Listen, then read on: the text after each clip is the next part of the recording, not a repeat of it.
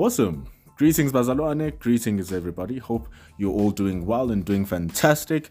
Welcome to the Final Four podcast. It's been a while since you've been with us, but of course, we are back for more sports entertainment. It's me, Mpendulo, and of course, since the Final Four, I am not alone. To my right, I have Mr. Fanele. Jimmy, how you doing, my man?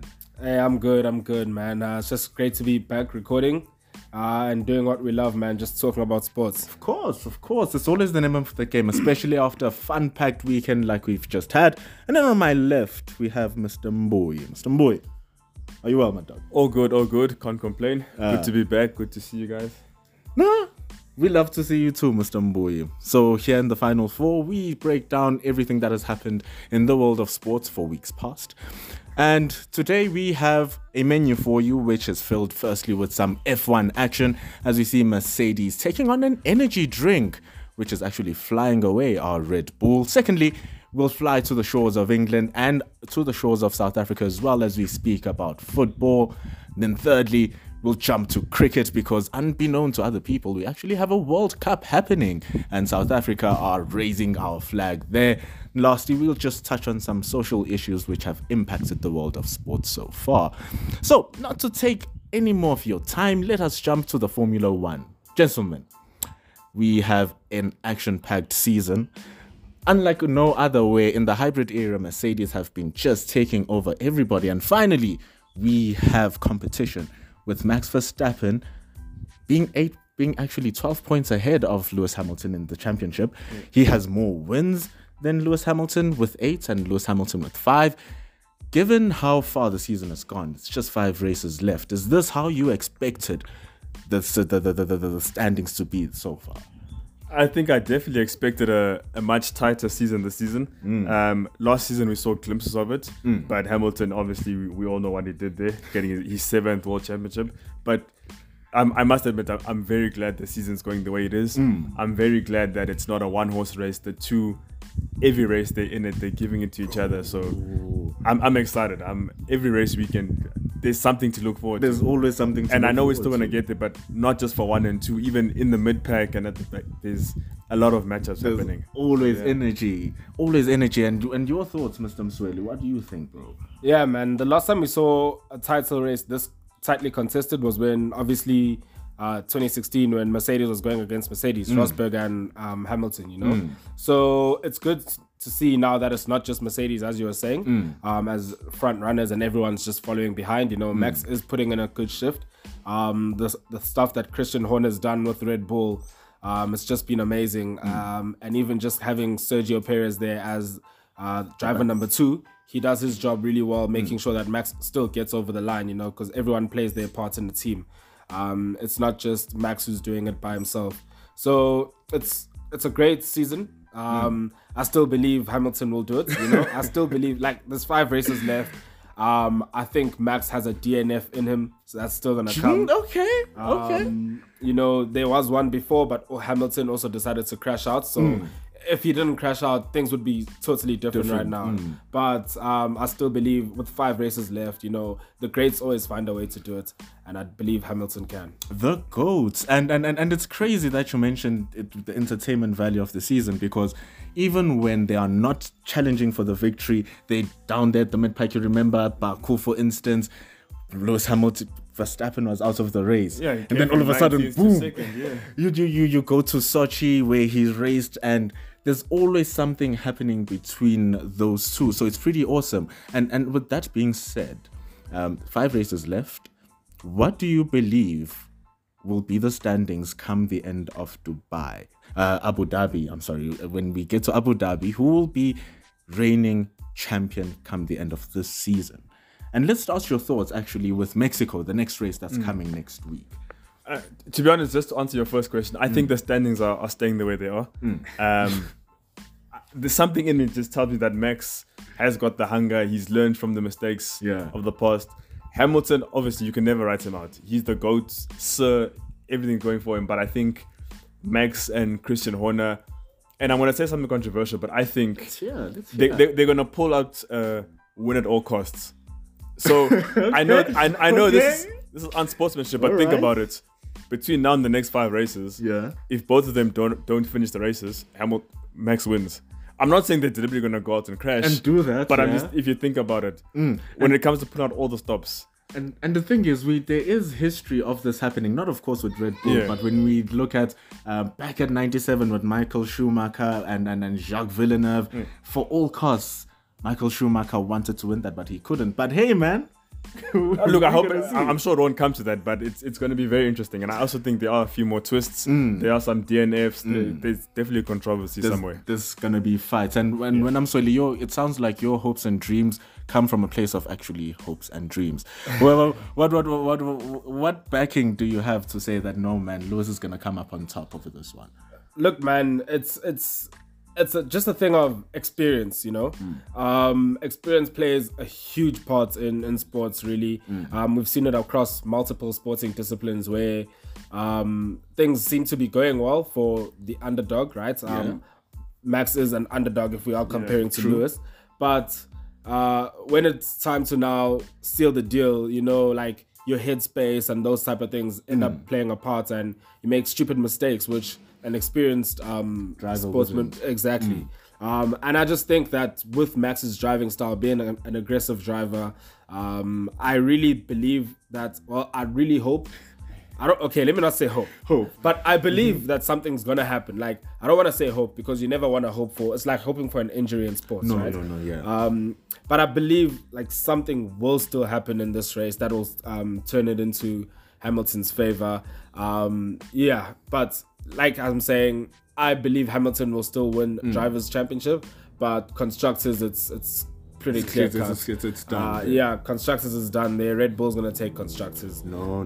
I hear you. I was just checking the time here to see if maybe it's 12:12 or 13:13, so that, you know, no, I'm not manifesting so that the manifestations come true.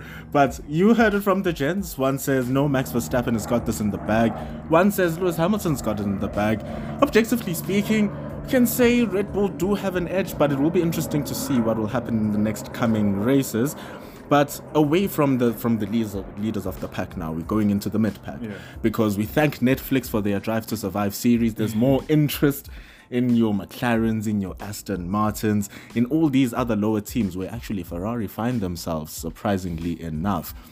Given all the things that are happening this season and the interest and followership that the Formula One has, what has been your biggest surprise away from Max Verstappen and Lewis Hamilton? I think for me, it definitely has to be McLaren.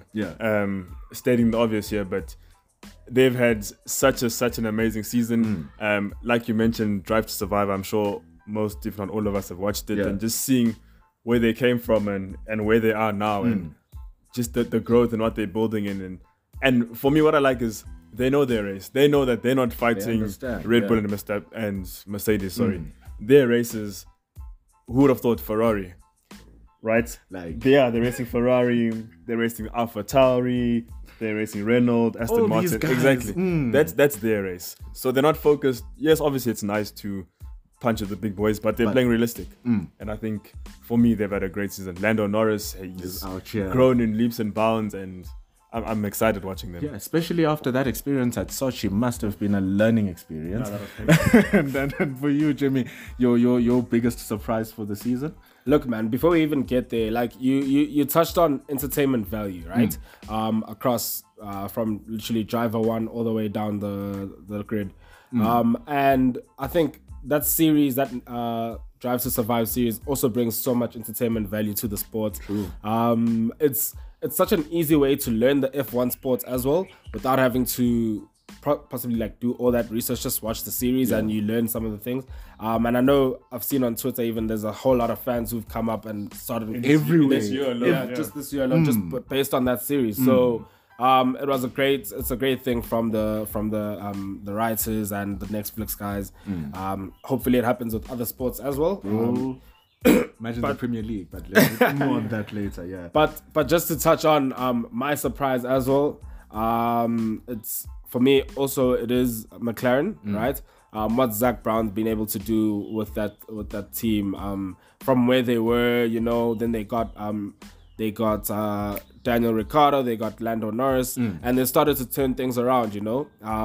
Great pairing of drivers, really. Very.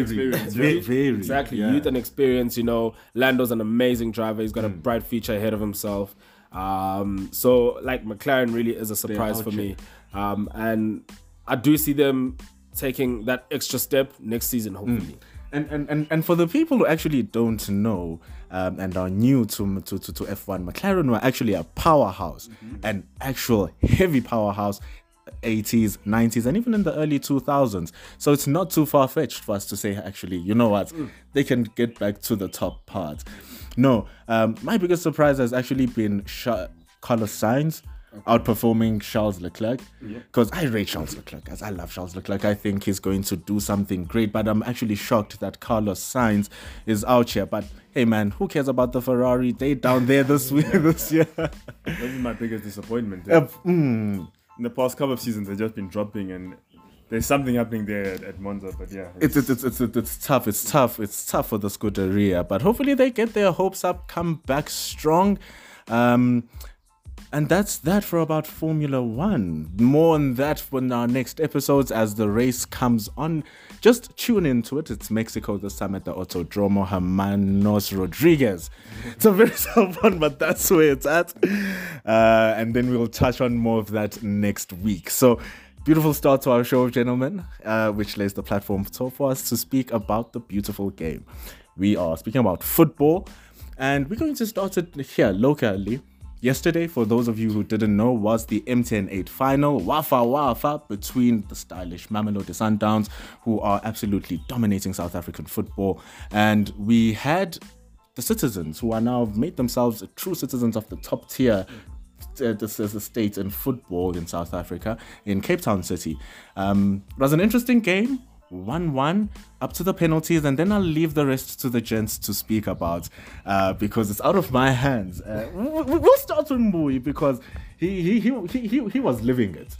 Yeah, no, I mean, yeah, that was a very, very interesting final. Okay, in the 90 and the regulation minutes, Sundowns could have killed and buried the game, right? They had the opportunities, but you know, it is what it is. We go to the dreaded penalty shootouts, and wow. I have not seen a sudden death penalty shootout where like you've only scored two. Both sides missed their first couple. But I think the big talking point that everyone wants to hear about is the officiating of that game. Yeah. The linesmen on the spots, keepers off the line. It was, I mean, in hindsight, it's easy for us to see. And we touched on this earlier, like Fanele mentioned. What's the point of having the linesman there if he's not going to make the calls? If he's not going to do the job. I'm a big Sundowns supporter, but I mean, Onyango was not diving off the line. He would jump forward and then dive. Clear to see. So, yeah, some explaining would need to be done there. We're going to see those in the coming days, of course. But for you, Fanele, seeing how Mamelodi Sundowns have been dominating South African football, surprised, or is this what you expected, given that it's different pressures, that it's the final now, it's lots at stake? I won't really say surprised, because Sundowns has been dominating for a while now. But also it just touches on the coaching system that they do have at Sundowns, the development system that they do have at Sundowns. We look at Sundowns and it's South African coaches, right? Yeah. And it's something that I've had an issue with a lot with South African football, is that we don't trust our own coaches. We always get coaches who aren't successful elsewhere, and they come and they think they're going to be successful in South Africa, and it doesn't really work out, right? But now we've got South African coaches who are dominating the PSL, and they're showing that, okay, we do have talent here that can be coaching these teams, and it's just evident now. Even Sundowns is bringing in young players as well, right? So it's a good thing. If we look at it in terms of, are they the the Bayern Munich, the Bayern Munich of the country? I wouldn't say so. Okay. Right? I wouldn't say so. Okay. It's not a prolonged dominance like Bayern Munich, where in some seasons you do see it is a tighter race, but we know Sundowns will get over the line eventually. Yeah. But I really like what's going on at Sundowns. If this is what it takes for South African football, other teams to wake up and be where they need to be, then by all means, man. But this is how it must carry on. This is how it should carry on. Because it's nice. We're seeing nice charges and nice battles coming from like your likes of Royal AM. They throwing up surprises here and there. So and it's interesting that now we touch on that because it is about money after all.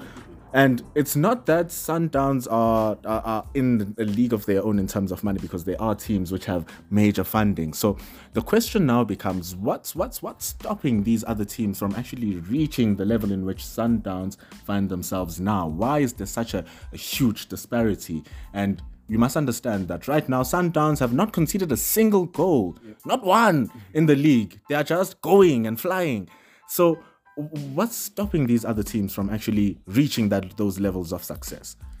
For me, it's just my issue with the PSL and not even South African, but African football in general. I just think it's the mindset, it's the philosophy, it's everything that happens off the pitch, right? So I believe that the system at Sundowns and what they have with Patrice and the whole Sundowns family is that desire, the hunger, the knowing, and just wanting that extra level of expectation, despite the results. And I know a lot of teams say this, it's easy to say, but the graft that they put in and the way they play, it's very positive, right?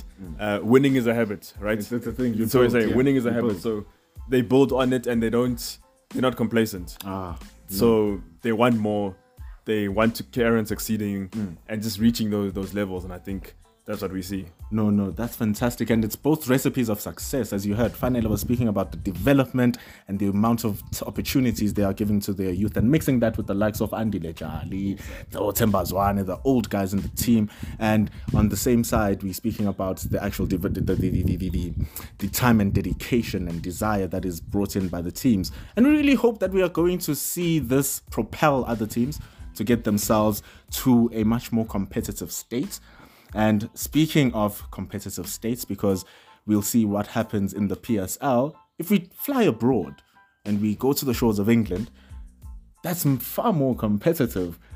Prior to yesterday, the top three teams, which are Liverpool, Chelsea and Man City, but Chelsea being number one, were all separated by a single point each. And since yesterday, where things have actually turned, we say different standing in the logs. So, as the man wearing the shirts of the champions, or the champions elect, 10 games into the league. 10 games into the league, yes. No. We say it like it is. No. What are your thoughts on the team of the jersey you are wearing right now and the overall standing of the top three? Thomas, take me to the summit, Tuchel. Oh my word. Like, since Thomas Tuchel has come in, it's just been like sunshine and rainbows for Chelsea. We've got such a great defense. Mendy's incredible. He's a wall there at the back. In the league, we've conceded 3 goals, 2 of them being penalties, 1 from open play. And this is after 10 games. So that alone just shows you that this team is serious about keeping those clean sheets, right? Because besides winning, we've seen with a lot of Chelsea sides that, yes, they could win, but keeping the clean sheets has been a problem, right? So just strengthening that defense, it's been amazing. We've seen revivals in players' careers, if I can say, where you see Rudiger now saying he wants 400,000 a week, It's a huge ask, but if he continues playing like this, given the money, I doubt they will, but it's just been great, man. Even introducing young guys into the team, that whole core is just a young team. Obviously it was started by Frank Lampard, that young core. Thank you, Frank, man. The work that Frank did for that team, in a time where we couldn't sign players, it doesn't go unnoticed, Deserves the recognition. Exactly. He still deserves that recognition, even though he wasn't so successful with the team. But the way Chelsea are playing now, it's so amazing, man. We're winning the games we need to win. We're fighting for the games that we need to fight for against those other top 4 teams. So yeah, I at this point right now, I think it's still too early to say. There's 28 games left. Just gotta it's a long season, man. December's coming. but you just got to take it one game at a time. You know, all the coaches always tell you, focus on the next game. Yeah. Don't focus on next week. Don't focus on what happened previous. Focus on the next game, man. And yeah, it's been amazing. It's happy times. It's happy times. Happy man. times It's at the happy times. Stamford Bridge. The Roman Empire is doing the things. The Colosseum, that is the Stamford Bridge. And when we talk about the other two teams now, Mbuyi, we're talking about Liverpool and Manchester City. Expected that they'll be at the top three, but were you expecting them to start falling off? Were you expecting them to be...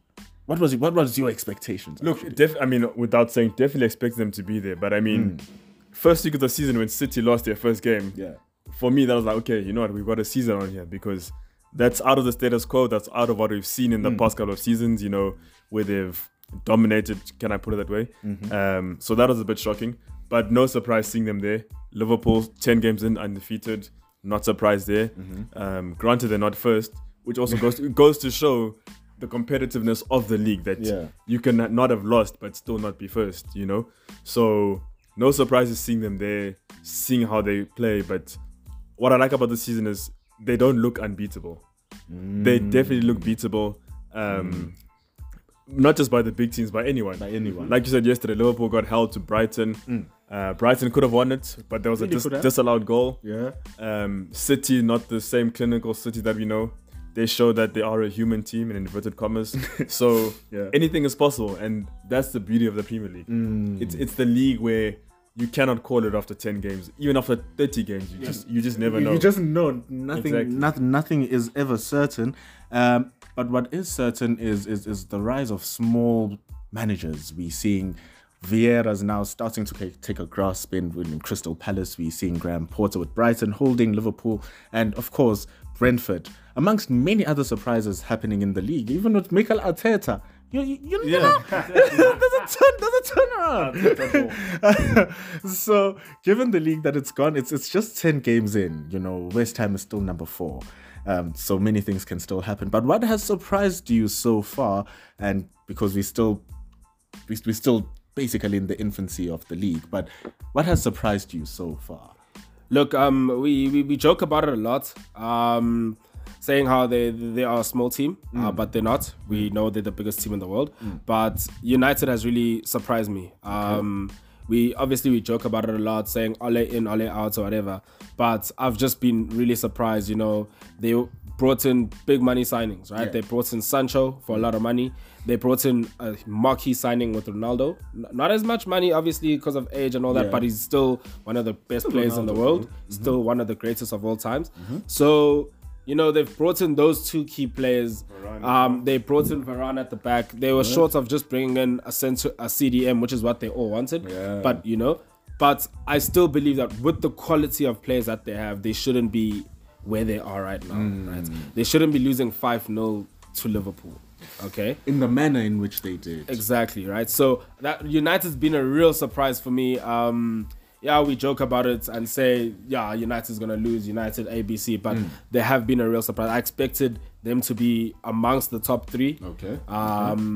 So it's a real surprise. It's a big surprise. It's a big surprise. We'll touch on that Manchester United situation later because it is a big one. They are a big club, as you said, and there's a lot of stakeholders regarding Manchester United. So, Mr. Mbuyi, your biggest surprise of the league so far? For me, it's actually Leeds United. Okay. And we've seen this in previous years.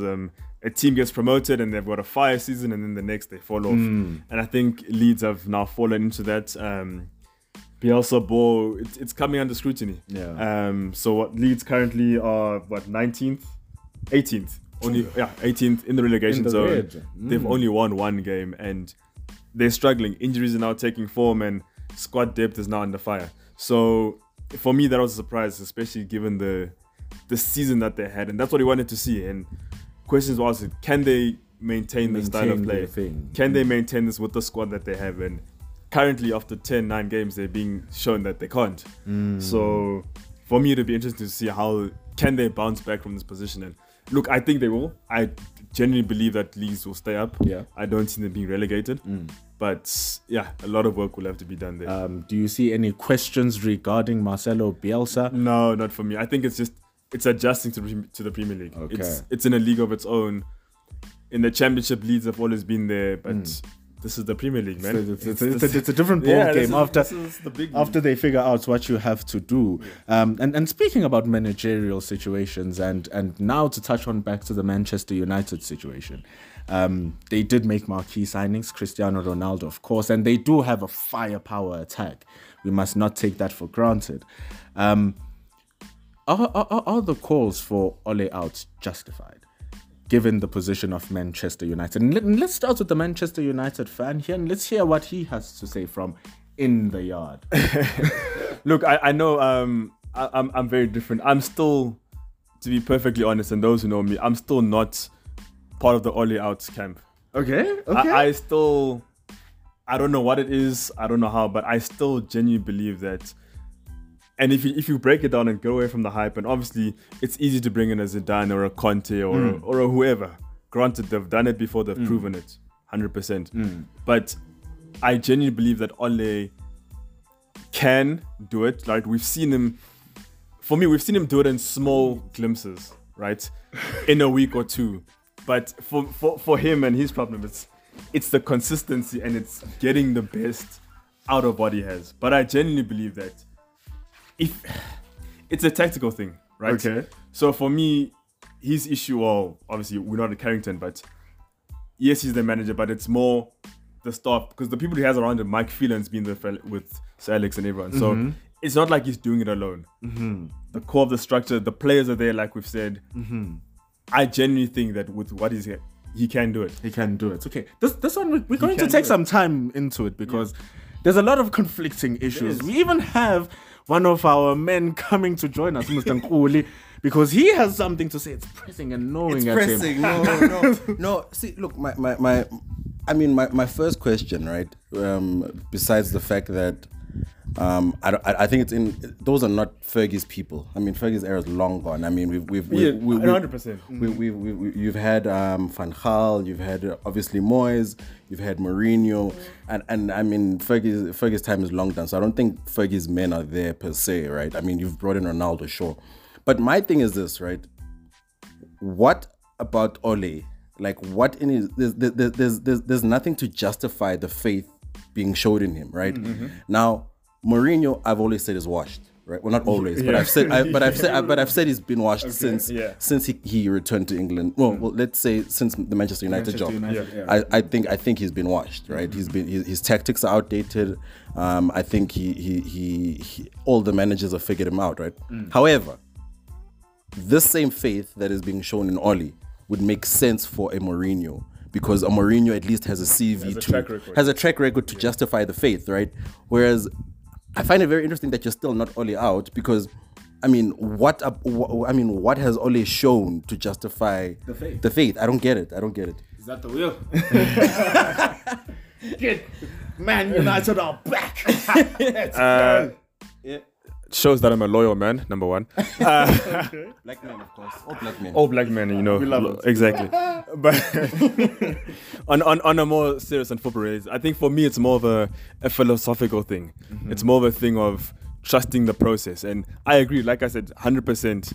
On paper, it doesn't really make sense, right? He doesn't have the record for it.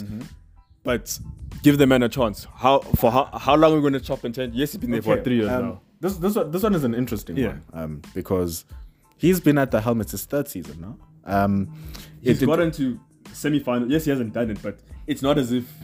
And that's the thing. It goes back to what Fanele said when he was introducing the Man United topic, that Manchester United, whether we like it or not, are a big club. True. There are expectations. We should be winning, on the club. You should be winning. And Fanele, give us your take on this situation. Sack him in the morning. But look, man, I think what you said is his third season. Yeah. He took United from, they were starting to fall off a bit at the end of that Mourinho era. I think there was just a whole lot of drama off the field that was going on with Mourinho and Pogba as well, that was starting to hurt the team. With Luke Shaw as well. Luke Shaw's revitalized his career now. But I just really believe that he's not the person to take them to that next I don't even want to say next level because they are at that level. But he's not the person who's going to say, okay, this is the last game of the season. This is the game we win to take that trophy. Right. There's just some intangibles that come with coaches where you can lead a team to off that last 90 minutes where you lead them to get that trophy. And he's just not that guy. Even when you see when they're down, he's not that guy now who's on the touchline forcing the team to go forward. Let's get back into the game. Let's keep our clean sheet. There's this banter that goes on with United where, it's for those who do Betway. It's United, both teams to score every single game. And you know that United will concede in 90% of the games. They will concede, right? And it just goes back to show, like what I was saying with Chelsea, where Tuchel will fight and the defense, they'll fight for that clean sheet. But United, they don't. It's those small things that literally work against the team. And to go down 4-0 at halftime at Old Trafford. It's at home. Honestly, look, man, if I was the Glazers, I would have sacked him that evening. That day. But to be fair, and this is my, not just of Ole, of all managers, there's only so much a manager can do. Okay. In that Liverpool game, there's whatever happened, but like the team must take responsibility because them being 4-0 down is not Ole's fault. So now I have to ask. That's when Harry Maguire, as your captain, must stand up. But now that's when DDG must stand up. It starts with now the team that you put out on the field. That first 11 why was Pogba on the bench? There was no need for Pogba. So now it comes to the question that Nkulu was asking. What justifies keeping him? Because we speak about, he touched on the Mourinho situation. His tactics are a bit washed. He needs to update them. What's the style of football of Ole Gunnar Solskjaer? What do Man United do in terms of usage of players, the expected success that they have? Where are they? Because we need to answer them. No. Technically, we are nowhere. We are nowhere technically. But then how can you justify it? So how can you justify it? Like I said, it's more of a philosophical thing, It's the United boy in me talking, but it's on paper, stats wise, look, should Ole get sacked, I wouldn't be sad. Don't get me wrong. It's not like he's not the hill I'm willing to die on. All I'm saying is that I can understand the decision to keep him there. My thing is this also, right? Firstly, because in terms of Ole, Lampard, and Arteta, obviously I'm an Arsenal fan, right? So, firstly, my thing was this, right? These are all young managers. Yes. Each of them need to be given 3 seasons minimum, right? And then in those 3 seasons, you can make a very informed decision as to whether or not they're the right ones to stay there, right? Firstly, I'd like to point out that Arteta has won the debate, right? So wait, so does that mean that in terms of your surprises for the league, Arteta's and Arsenal's performance is the surprise? No, it's not a look. Our bad start was a surprise. I think nobody expected us. When I say nobody, I mean no Arsenal fan expected us to go the first 3 games with 0 points. We played. We were actually discussing this off air. Our first 3 games were Brentford. Brentford, we lost 2-0. But the thing is, right, even with Brentford, right, if you look at it, we had players out due to COVID. We had players out due to injury, right? So it wasn't our first choice 11, right? The next game we had Chelsea, which in my opinion, I think is the strongest team in the league right now, right? We lost 2-0. Cool, we take it. Then we had Manchester City, another very strong team. We lost 5, right? We had and then the next game from then we started picking up because now we started getting our players back. And I think Arteta has a very clear style, and I think he's got a very clear idea of what he wants to do now. Can you break it? Can you give us like 30 seconds of breaking it down if you can? Of Arteta's style. So I think what Arteta is doing now, you can look at it with the transfer window, right? He wants to build a very young squad, high quality, with leadership capabilities, right? That's why. Odegaard, exactly. Odegaard is a leader, definitely high quality. Odegaard is actually in the class of. He's supposed to be discussed of the greatest playmakers in the world. This is where he should be at the end of his career. He was Wonder Boy. He was a Wonder Boy. Wonder Boy. Real Madrid signed him at like 15, 16, and it was a huge deal, right? Like, and his stats were out of order, but whatever. But my point is, sorry, 30 seconds. Arteta ball is the vision, youngsters, right? High quality youngsters that are also internationals. And then the only criticism I would have with so Arteta ball is very focused on the transitional play. So transitional play is when you're switching from attack to defense or from defense to attack, right? So transition is a phase, right? So there's different phases of football. So there's the possession phase, then there's a transition phase. So I'll say possession, I'll say there's the attacking phase, then you transition from attacking to defense. And then you're in the defensive phase, then you transition from defense to attack, right? So Arteta ball is very, very good on the transition, right? The usage of the midfielders, basically. Not really. I would say in terms of the usage of the space, right? Yeah. So it's very good at that, but we're very poor, in my opinion, in the attacking phase when we don't have sustained periods of possession. We can't do that, and that's why we're struggling. You see, I'm not wasting time with asking about Arsenal because there's always direct parallels between the comparisons of Mikel Arteta and Ole Gunnar Solskjaer and the now gone Frank Lampard. Yeah. And can I just add? And as much as I said that they should all be given 3 seasons, it was the correct decision to sack Lampard. Obviously. No, it was. Obviously. I mean, then they won the Champions League. And you're doing very well now. Like I'm saying, I think is the best team in the league where right we are now. But the main point was that we were able to get a breakdown of what Arsenal does and what they want to do. We can justify the keeping Mikel Arteta because there's a clear vision. Even the fans can see it. Bringing it back to Ole Gunnar Solskjaer now. Where is it? And this is where I'm obviously going to contradict myself. But like I was saying, like if you're to look at United's style of play, it's besides sitting back and attacking on the counter with the pace, whatever up front, there is no style of play, or there is no that we can see at least. I'm sure I hope they have a plan, but from what we can see, hope exactly from what we can see. There's no identity. I've got another thing on identity.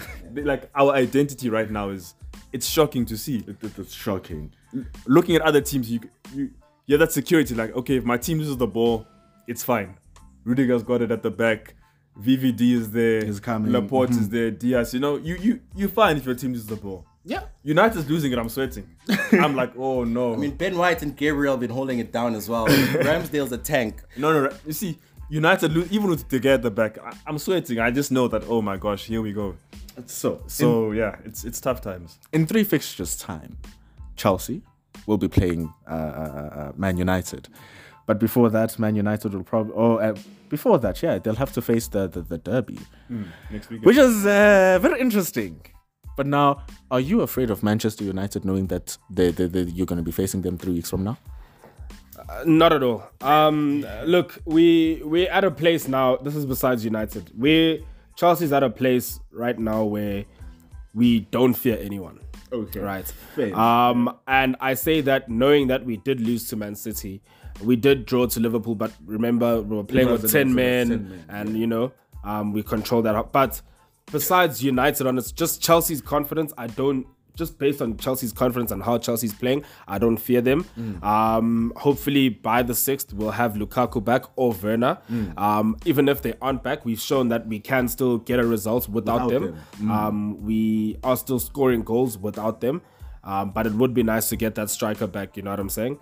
But look, it's United. At the end of the day, we know that United can flip the switch and they can get a win, right? There was that season where they beat us 3 or 4 times in a season when I had to wear that jersey because we lost. So we know what United can do. But just based on how we're performing right now, I don't fear them. You don't fear them? Besides United playing, I don't fear them. No. I hear the justification based on. I want to play them next week. I wish we were playing Man United next week. Bold. You had it. After the nice win and the nice run, You heard Msoili. He said Man United can turn up. And it seems like they have something for London teams, as they just did yesterday. Everywhere they go, Tottenham get battered. Everywhere they go. Oh. Everywhere they go, boy. Everywhere they go. Be careful not to become like Spurs. So next week, how are you feeling for the derby? Look, like with United, there's always hope, right? And we have seen even in the past, like, they turn up for big games. Last week was an anomaly. Yes, we got given 5-0. Destroyed. There was nothing. But looking at recent results, you would not have expected that we were going to give them 5-0, right? So, look, I do think we can pull a result against City. You think? I definitely still do. Okay. I've not lost hope in Man United. Yes, I know, like we joke on Twitter and say whatever, but I genuinely still believe that there's something there. Okay. So, yeah, looking forward to the derby. My thing is just in terms of how Ole is in trouble. Yeah. Right. Number one, also Fabrizio is on fraud watch. Right. Fabrizio's definitely on fraud watch. But I was speaking to I think it was MK, because MK's thing is Fabrizio looks like he's pushing an agenda, right? For Conte. For Conte, yes. Because he even released a video and then had to delete it because he was saying it's Ole's been sacked, it's done. Yeah. It's happened a few hours ago. It's done. It's over, right?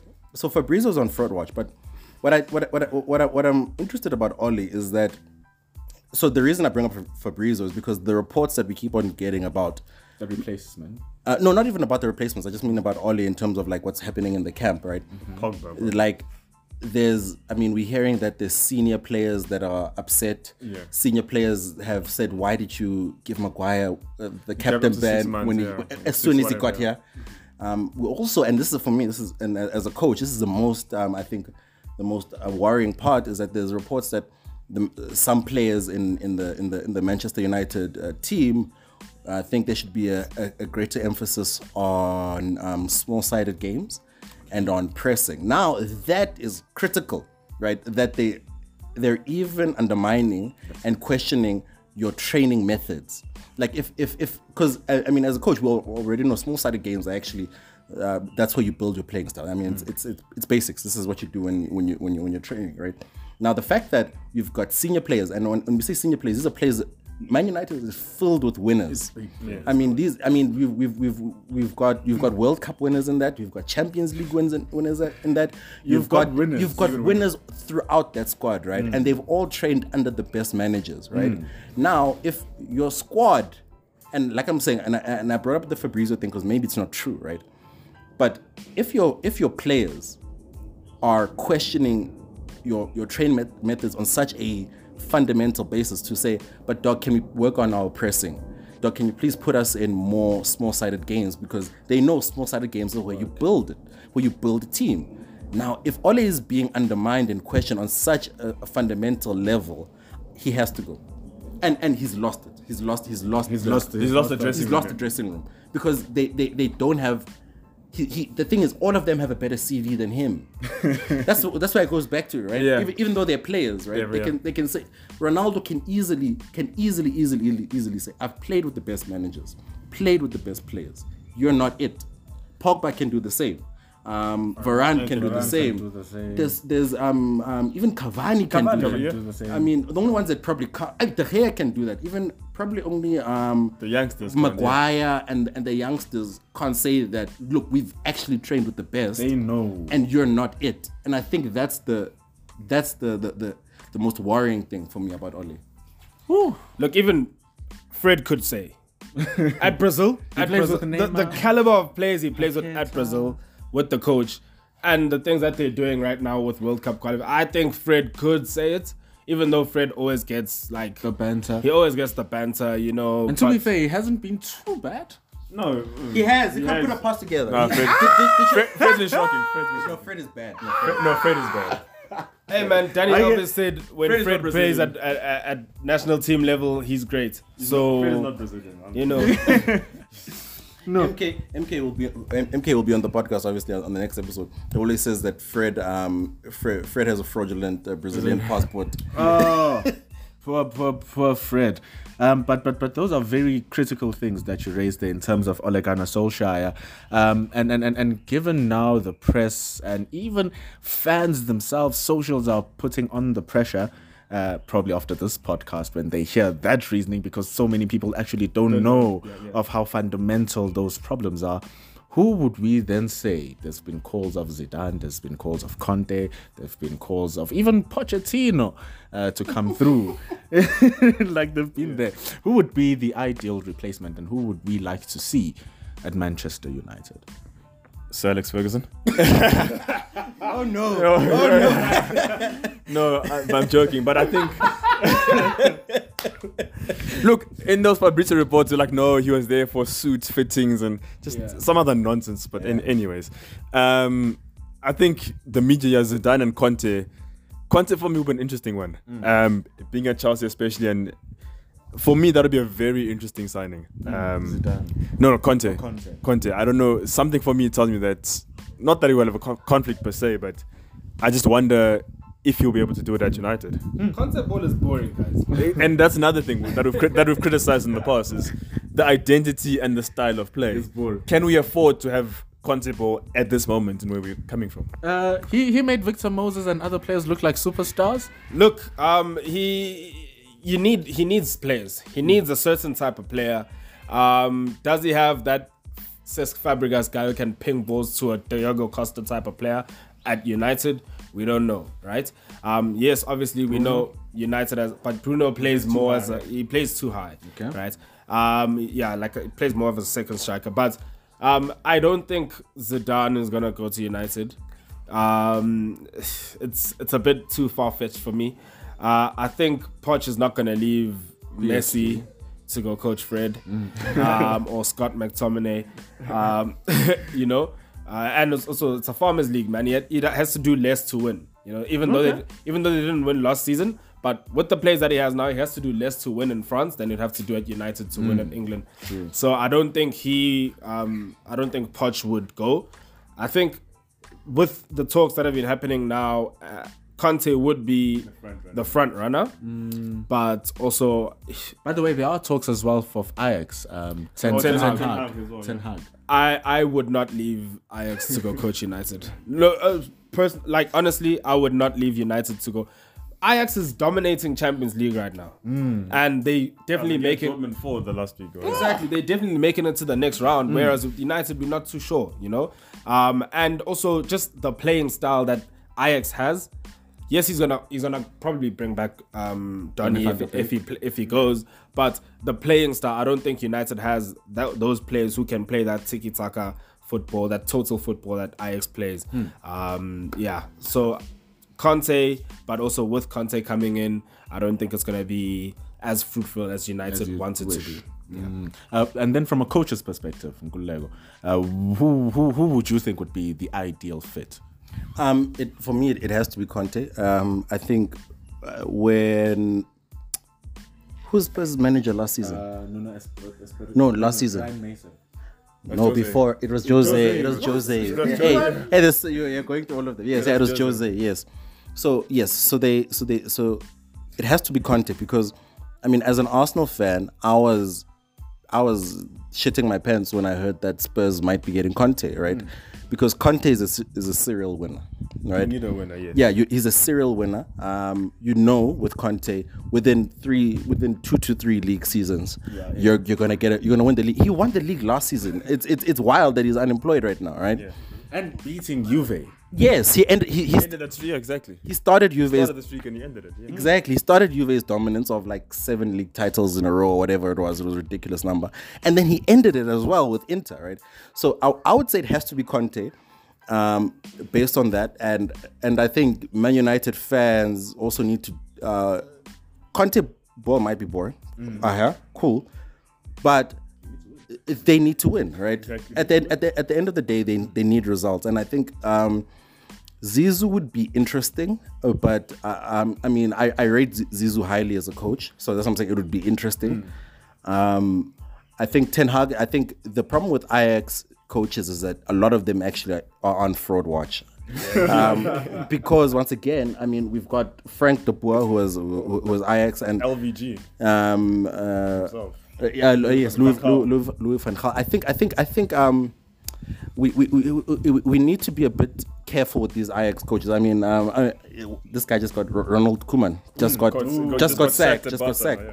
So I think Ten Hag would be a big risk, and I don't think it's a risk Man United should take. Okay. I think the safe option, the clever bet, is to go for Conte, and Certain success. you've got certain success, but then also the problem with Man United, right, is that when they got Mourinho, they didn't give him enough The freedom. then they realized that mistake, and that's why they're so scared to sack Ole. I hear you. So, but if Conte, they need to give Conte the same leeway they've been giving to Ole. Yeah. And now what's scary now is that it might be that when they give Ole this much freedom, and then they get the next manager to come in, He'll have the same he'll have this. expectations. I foresee Manchester United fans and even the board being more restrictive because they've given someone a chance and it's failed. They gave the wrong man the chance. So like I'm saying, so what they need to do if they take Conte, they say Conte, we're giving you freedom again, right? So No, on 3 seasons. yeah. So my thing is they say Conte 3 seasons, and you it's going to be tough, right? And the problem with Man United is that there's no coherency in their. They only signed Ronaldo because they didn't want Manchester City to sign him. That's literally the only reason they signed him, right? So they also have to make peace with that, right? And make peace with the fact that, okay, look, this was probably not the greatest idea in terms of our football. And Conte might come in, right? And they have to make peace with that. The next manager comes in and says, I don't want Ronaldo. And that's a very big call to make, right? So I think whoever comes in next, they need to have faith in them, and they need to be able to show that faith and allow them to make the tough calls. But that's what I'm saying. Conte makes sense because Conte has a track record, right? Yeah. If you were to bring in a Ten Hag, I don't think he has a track record to justify that, right? Yeah. But then if Conte says, gents, I've won everything. Bring me. I'm here. I say this Cristiano Ronaldo is washed. I'm not playing him, and then he holds the dressing room. Then he needs to know he's got the board behind him, Behind his back. So that's it has to be. You have Manchester United's next manager because I genuinely I love Ole, right, as an Arsenal fan because I know Ole has never beaten us. We've had 6 games against him. We've had 4 wins and 2 draws. He's never beaten us, right? So I love Ole as an Arsenal fan, right? But I think the next manager has to be a proven winner, and on top of that, he has to be a winner that can come in with a chip on his shoulder, and the board has to give him that full faith. No, and Conte's for the win here. And what we must also remember, there's a lot of talks of people, what are they doing? They are supporting Ole Gunnar Solskjaer, saying that he deserves the same support as Sir Alex Ferguson had. But what we fail to remember is that Sir Alex came to Manchester United having won 3 titles, having won There's context to everything. There's a lot of things. So I hear Nkulego's point on that one. Can I make another coaching point? Yeah. So in terms of coaching, what's interesting, and this is not really discussed enough, is that Sir Alex actually wasn't coaching the team, right? Near the end of his tenure, I would say, from my understanding, probably the last 4-5 seasons he wasn't he was so At Manchester United. He was the manager. He was the manager. Yes, that's what people. There was a coach and a manager. Yes. So the guy who was his assistant coach, Mike Phelan. Was it Mike Phelan? Yeah, Mike was there in Sir Alex's time. Oh, you mean the Brazilian guy? No. You might be right, but so he was the one that was actually and there was someone that was calling Fergie a fraud because of that, because he actually wasn't coaching the team. So I think it's very I don't know the point I was trying to make, but I think don't laugh at me, dog. But I think it's just we also need to keep that in mind when we speak about Fergie's legacy. Is that at a certain point he was probably washed. He probably realized, okay, I'm better. Let me choose the starting 11. Let me dictate. Give the talks, yeah. But during the week, there's someone else in control. Yes. Exactly. Wouldn't that be a good idea for Man United with Ole? I think so. What role would Oli play? The manager role. No, but because the thing is, he makes bad decisions in terms of. No. The thing is, he keeps on playing injured players, dog. Even when Manchester United lost, what was it, 4-2 to Leicester. Maguire shouldn't have played the game. He was at fault for 3 goals. He had just come back from injury. Shouldn't have played the game at all. The problem with Oli has to get out, right? As someone, if you look at it objectively, Oli has to go because he keeps on playing injured players. So even once again, I don't know who it was. It might have been Willie or MK, because they said there were news during the week that Fred and Rashford were injury doubts. So then one of them commented, "Oh, so that means they're definitely starting." So Oli has to get out, and Conte. I mean, you could give Conte that manager overseeing role, and because you need to make the right decisions, and Oli is not making the right decisions at all. Manchester United. The glory is gone. When last did I hear glory, man? But we move. So those are the conversations regarding Manchester United. Ole Gunnar Solskjaer must put the brakes up, the handbrake, let go of the wheel. Let someone else can take over. And the talks are saying that Antonio Conte would be the most ideal man. What are your thoughts? Let's hear what you have to believe, who you think the right man would be. And share your thoughts. You will see our socials in the description of our podcast. That's football, gents. Football is always the biggest talk of the town, but there are bigger tournaments happening right now. Bigger than because a world championship is a major thing. It's a war between all these lands, and it's happening at the UAE, where the 2020 World Cup is happening. South Africa, the Proteas are out here trying to raise the flag of the Rainbow Nation. So, it was a tough and a shaky start to the tournament when Australia struck the first blow to the South African team, Fanele. Both cricket enthusiasts, even myself as a cricket enthusiast. What were your thoughts, given the performances so far, the 3 games we've played, 2 wins and 1 loss? First game, batted poorly, bowled really well. Made a game which was supposed to be an easy win for Australia, more competitive than it should have been. So big ups on that. So yeah, man, Temba, well done on that game. Second game against West Indies, they won that game very convincingly. Not bad.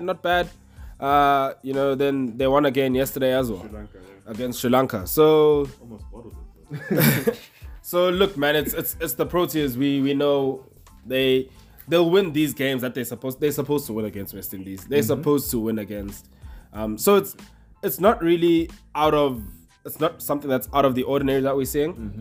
It was a tough game against Australia. Well, they made it tough. It was a very low scoring game. Very low scoring, but at the end of the day, you have to defend what you said, you know. But I really think that with the Proteas, they make their bowlers work extra hard, regardless of whether it's the tests, T20s, ODI. Those bowlers are working. I don't want to say this word, but hard, you know. And the batters are just sometimes they're scraping through with the bowling performance, and you can't win a World Cup like that. There's no way you can win a World Cup like that. I don't think they're gonna win the World Cup. It's gonna be another year without us winning. Patriotism, Baba. No. I think patriotism, to a certain extent, we can have, but sometimes we just need to be realistic of the situation. Off-field drama aside, man, I just don't think that 11 that they put out it's not a World Cup winning side, man. Okay. Mbuyi, your thoughts? Pretty much more of the same. I definitely share the same sentiments. Proteas, they make it difficult on themselves, right? They like doing things the hard way. Even in the wins, it's difficult. Look at England and Pakistan at the moment. Destroying! It's comfortable. You enjoy, and to make the football reference, you enjoy watching your team play. Yeah. we don't enjoy watching the Proteas play because we know Had palpitations, boy. Like, you're cruising and then there's a silly run out. Yesterday, like, there's always something that they do where you're just like, but why? And like Fanele saying, let's leave off-field things, CSA, and we will just the 11 that gets on the field. Me, I want to discuss off-field things. No, we're gonna get there. We're gonna get to the off-field thing. We'll get to the But off-field thing. for now, yeah, Proteas and Man United, same WhatsApp It's group. same WhatsApp yeah, group. We can't have that much heartbreak, man. Exactly. It's too tough. And now you say that the squad is not going to be the one who's going to take us to the World Cup glory. But has there been some performances where you are like, maybe we'll get to the final? Any player who's just, done the right things for you that might give you hope? And if not, who is missing to make that happen? I can tell you who's missing, definitely. Let's hear. For me, and now since we're going off field, I do not understand why Faff is not in the squad. Faff is not. 3 weeks ago, Faff was man of the match in the IPL final, scoring 90 odd. Imagine. Faff has been playing T20. Yes, cool. He let go of the captaincy. He's out of the test and all that. But T20, He's the man. AB, I can understand the drama there. I still think he should have been in the squad. He's still playing, but cool. Let's park AB. But Faff, I think, definitely should have been in the squad. He definitely would have made a difference, even without being captain. But the leadership role, Him being the there. performances in the fields, I just don't understand why Faff is not in the squad. It's an interesting one because even if you touch to that fact, the Indian team have Mahendra Singh Dhoni in the team. Yes. Till this day. There's no likelihood of Dhoni playing. He's old. Not exactly. There's better players, but you raise a valid point. And where Namsoile? Look, man, you can even go back and look at Rassi and how he set up his squad for the World Cup. There were players who he knew weren't going to play regularly, but those players were in the squad and they went to Japan because they have experience. They are leaders.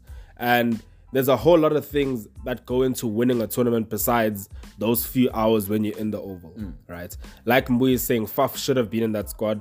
You can probably go as far as saying AB should also be in that squad, right? Regardless of whether he's playing every game or not, but just to have that experience and that head for these younger guys to tell them, guys, this is how we win these games. Because yes, they haven't won any major trophies, but they've won games against these teams. They've been number one in tests, ODIs and T20s in their career. So they know what to do, right? Yes, maybe they don't know how to win a tournament, but they know how to win games, right? And you need that that structure. Like, you can't go into a tournament and just have inexperienced players, right? Not that the whole squad is inexperienced, but you know what I'm saying. So no chance of us letting go of the Chokers title. I honestly don't think so. I just think England is way above us. I think Pakistan right now is way above us. Australia above us. I don't see us winning this tournament. No. But if that's the case, who does? Who takes this? Look, if you're a betting person, throw a cheeky something on the Proteas, because if it pays off, you're smiling. But I also don't, and as much as I'd like them to win, I don't see it happening. But I think for me, England and Pakistan, even India, I wouldn't put up there. You wouldn't put. But England and Pakistan are just dominating. Even before the World Cup, they're just looking so good, so focused. Back to coaching points, like with football. What England had at the World Cup is, I don't know, people probably don't know this, but one, where they're staying, they have the entire hotel to themselves, right? Some teams don't have that as a point. Two, the structure they have, they've got their families there with them. So instead of being a training camp where you focus and it's we're in a World Cup, it's pressure. It's no. You have they have their families there, their wives and the kids, and it's not normal for World Cups. Normally, you focus, but they took a different approach. So it's again coaching points, and it's the little things that count. And what happens off the field. So yeah, for me, they're doing all the right things, and it's showing. Players are relaxed. Players are cool. If you have a bad game, you know that no one's calling for your head. Yeah. Right. Yeah, I think that's the comfort you need as a player. And do take note, South Africa, England and Pakistan are probably the highest performing teams in this tournament. Pakistan are still undefeated, and they're winning quite convincingly. And yes, I've got questions. Yes, yeah. So I mean, just can you explain the format of the World Cup, the Cricket World Cup?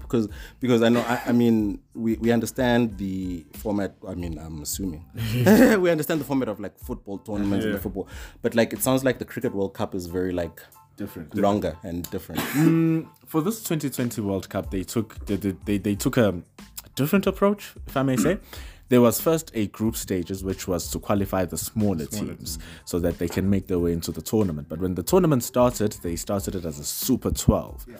This means that they separated these 12 teams into 6 different groups. So into 2 different groups of 6. To 2 different groups of 6. And how it will work is that they'll all play against each other, of course. And then you win, you get 2 points.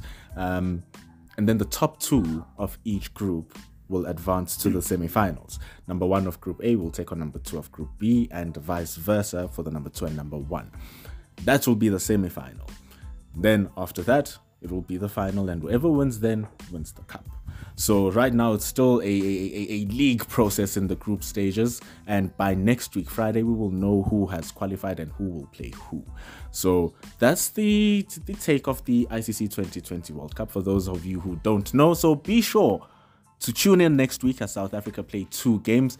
One against, oh my God, I forgot who they play against. We play Bangladesh. And our last pool game is England. Thank you. They play Bangladesh. And Bangladesh have been on a losing streak. They've lost 3 of all their games. So that looks quite hopeful. Then the last match is against England, who are the previous runner-ups, who are the current world champions and have won the cup before. So that one will be interesting, as South Africa need to win all of their games to ensure that they go through.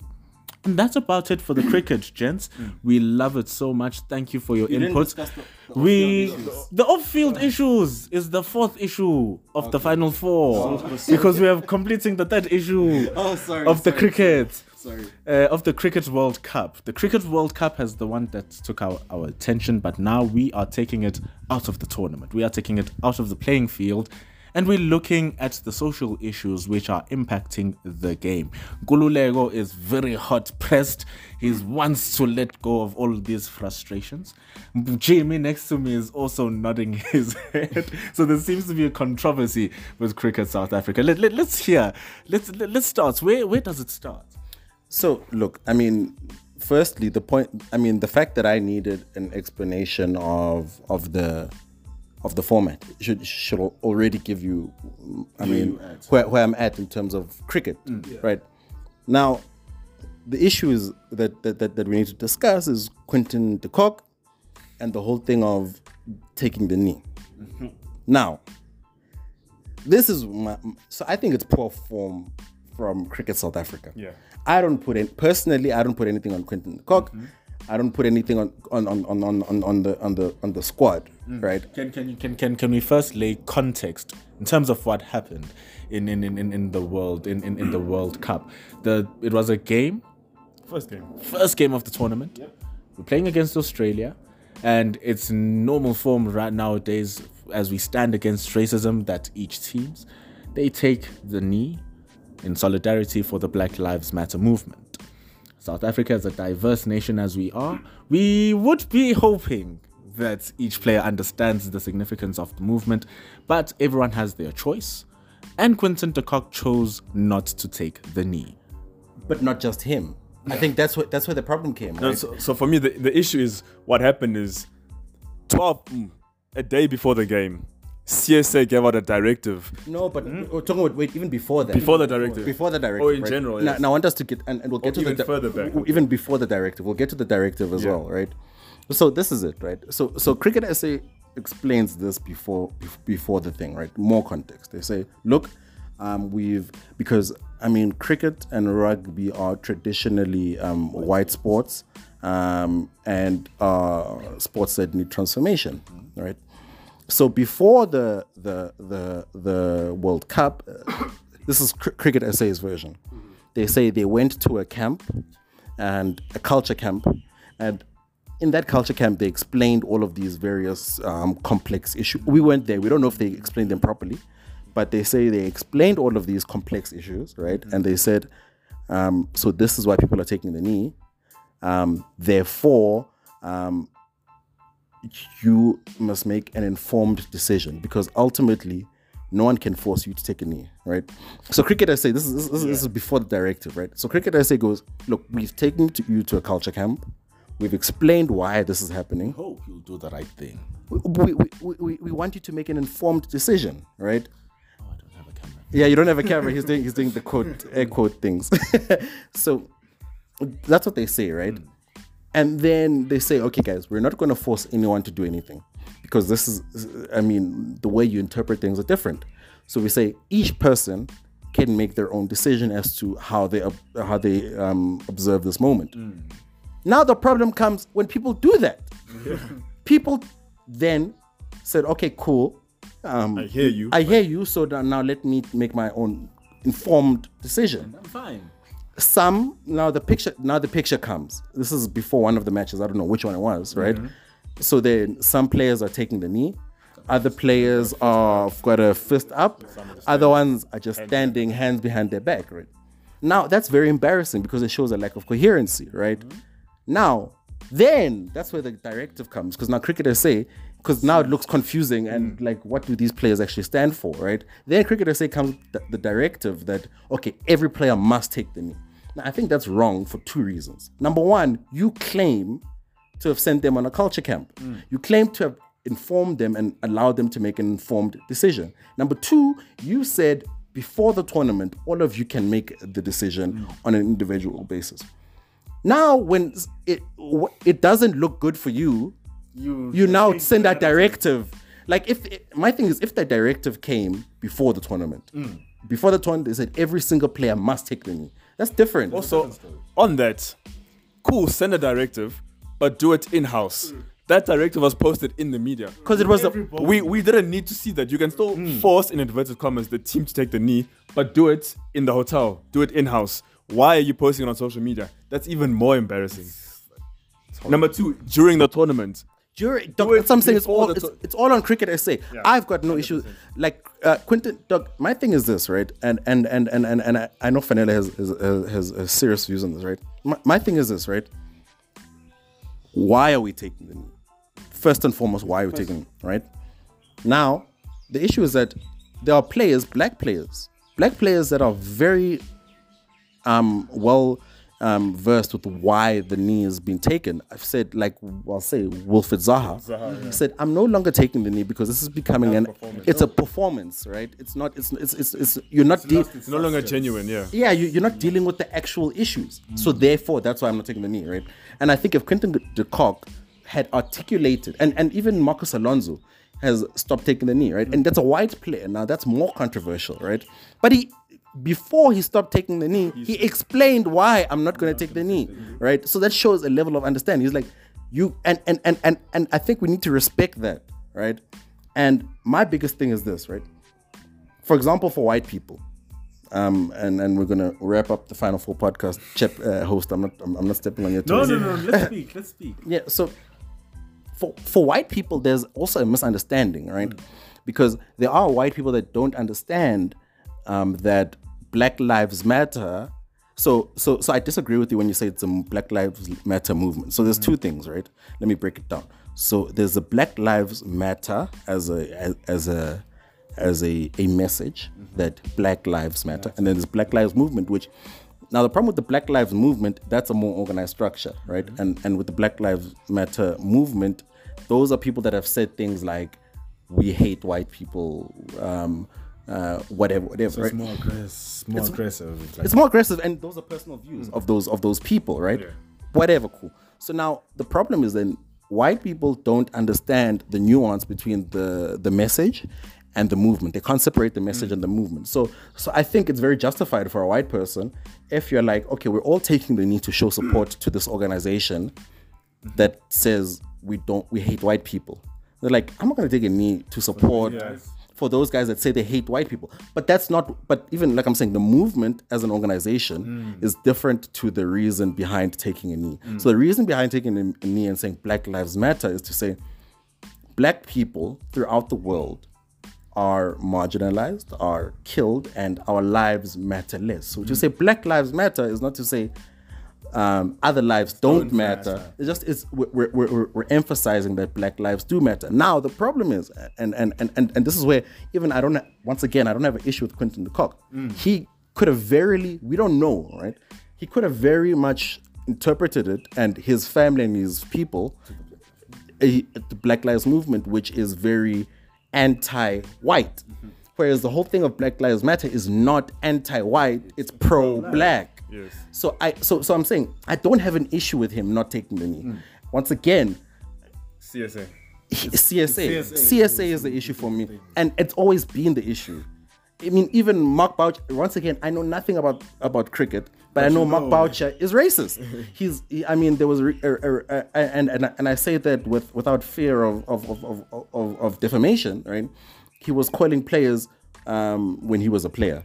That was SJC hearing that.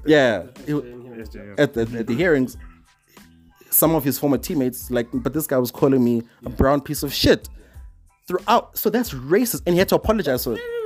That's very racist. So I think there's lots of nuances to it. But I think that CSA is at fault. At fault 100%. Jimmy, let's hear your voice, boy. Yeah, extremely disappointed in CSA. Look, it's with SJN hearings going on right now. For them not to be able to handle this in a better way just shows what they think about this whole thing. Firstly, Quinton, like Nkuli was saying, Quinton isn't at fault. Is not, right? And this justification of there's black people close to me, it's a stupid one, right? But also, people don't know that, well, before he released the statement, people didn't know that Quinton's stepmom is black and that Quinton has mixed race. That it's in his life. Exactly. That's black people are in his life, right? And even I don't know him personally, but I know people who do, right? And there's never been a thing of saying Quinton is racist or Quinton's done this and this about black people, right? He's never been in that. He's never been, exactly, right? We know, man. Quinton, he has his own things, bruh. He's just a weird character. He couldn't be phased. He's just a weird character, but racist isn't not it, the one. right? And for people to paint him as racist for pulling out of the game after CSA released that statement, mind you, less than 3 hours before the game, they released a statement to the public saying everyone should take a knee. Once the team sheet is already set up, Quinton's in the team sheet, and now this comes up, and now you're forcing people to do something. It feels as if there was gross mismanagement. Exactly, right? So I don't blame him for saying, okay, I'm not going to play the game, right? Obviously, yes, at the end of the day, you are at a World Cup and you need to put your country first. But in that moment, CSA did not put the players at first. So he's not to blame for not putting the game first as well. And it sounds like the players weren't even told beforehand. That's another thing. They found out through that statement, the media, which was released to the media. So there's no respect for the players. Where is it? And it's weird because Graham Smith is with them at the World Cup. So why doesn't Graham Smith management speak to them? CSA themselves is there and be like, guys, So this whole thing, it's annoying. It's really annoying because you're trying to focus on a World Cup and the mother body is doing these things on the side, right? And it just, now there's hatred for Quinton. People are hating Quinton. People don't even know why they're hating him. For no reason. They hate him because they see a headline, Quinton steps out of the game because he doesn't want to kneel. No, so there's just a whole lot of drama going on and it's taking away from the cricket. And now also we know what a class batsman Quinton is, right? And we just know, but there's been this curse with South Africa where once you take up captaincy, your performances, it drops. Yeah, right. And his performance last game, it wasn't that great. He's not the captain anymore, but obviously with off-field things happening, that also takes a hit. So look, we've said a lot about this, but I think we're all on the same page where we do say that Quinton isn't to blame. There should be no fault on Quinton. And CSA is literally the cause of the problem. They are the problem. And they stopping us from winning a World Cup. Yes, the players play, but they are they have a say in stopping us from winning the World Cup. I'm actually happy that no French was used during this exchange because emotions are heated when we're speaking about the national team. But when we go and watch the players, do mind the headlines, but just support the men. Make sure that you are tuning in and making sure that these guys are doing the things that they're supposed to be doing, which is playing. And that's about it on that issue regarding socials. It is such a heavy topic. The room has become a bit more tense. And now it just signals the end of our show. We have gone through talking of Formula One. Who's going to win there? Talks this side saying no, Max Verstappen are going to do it with Mbuyi. Fanele saying nah, no way, it's going to be Lewis Hamilton. The biggest conversation of them all turned out to be Ole Gunnar Solskjaer's situation. Well, loyal United fan Mr. Mbuyi is saying no, please keep him. Not please keep him, but I understand him still being there. And on the other side, people are like, no way, bro. There's no justification for this. And seemingly there's no justification for South Africa to win the World Cup as well, because little faith is shown by our panelists. But we hope for the best for the gentlemen as they head out in the land of the UAE. And thank you for being with us in today's podcast. It was the Final Four, brought to you by Guyasha Media and Goat Africa. Please share your thoughts, share your comments.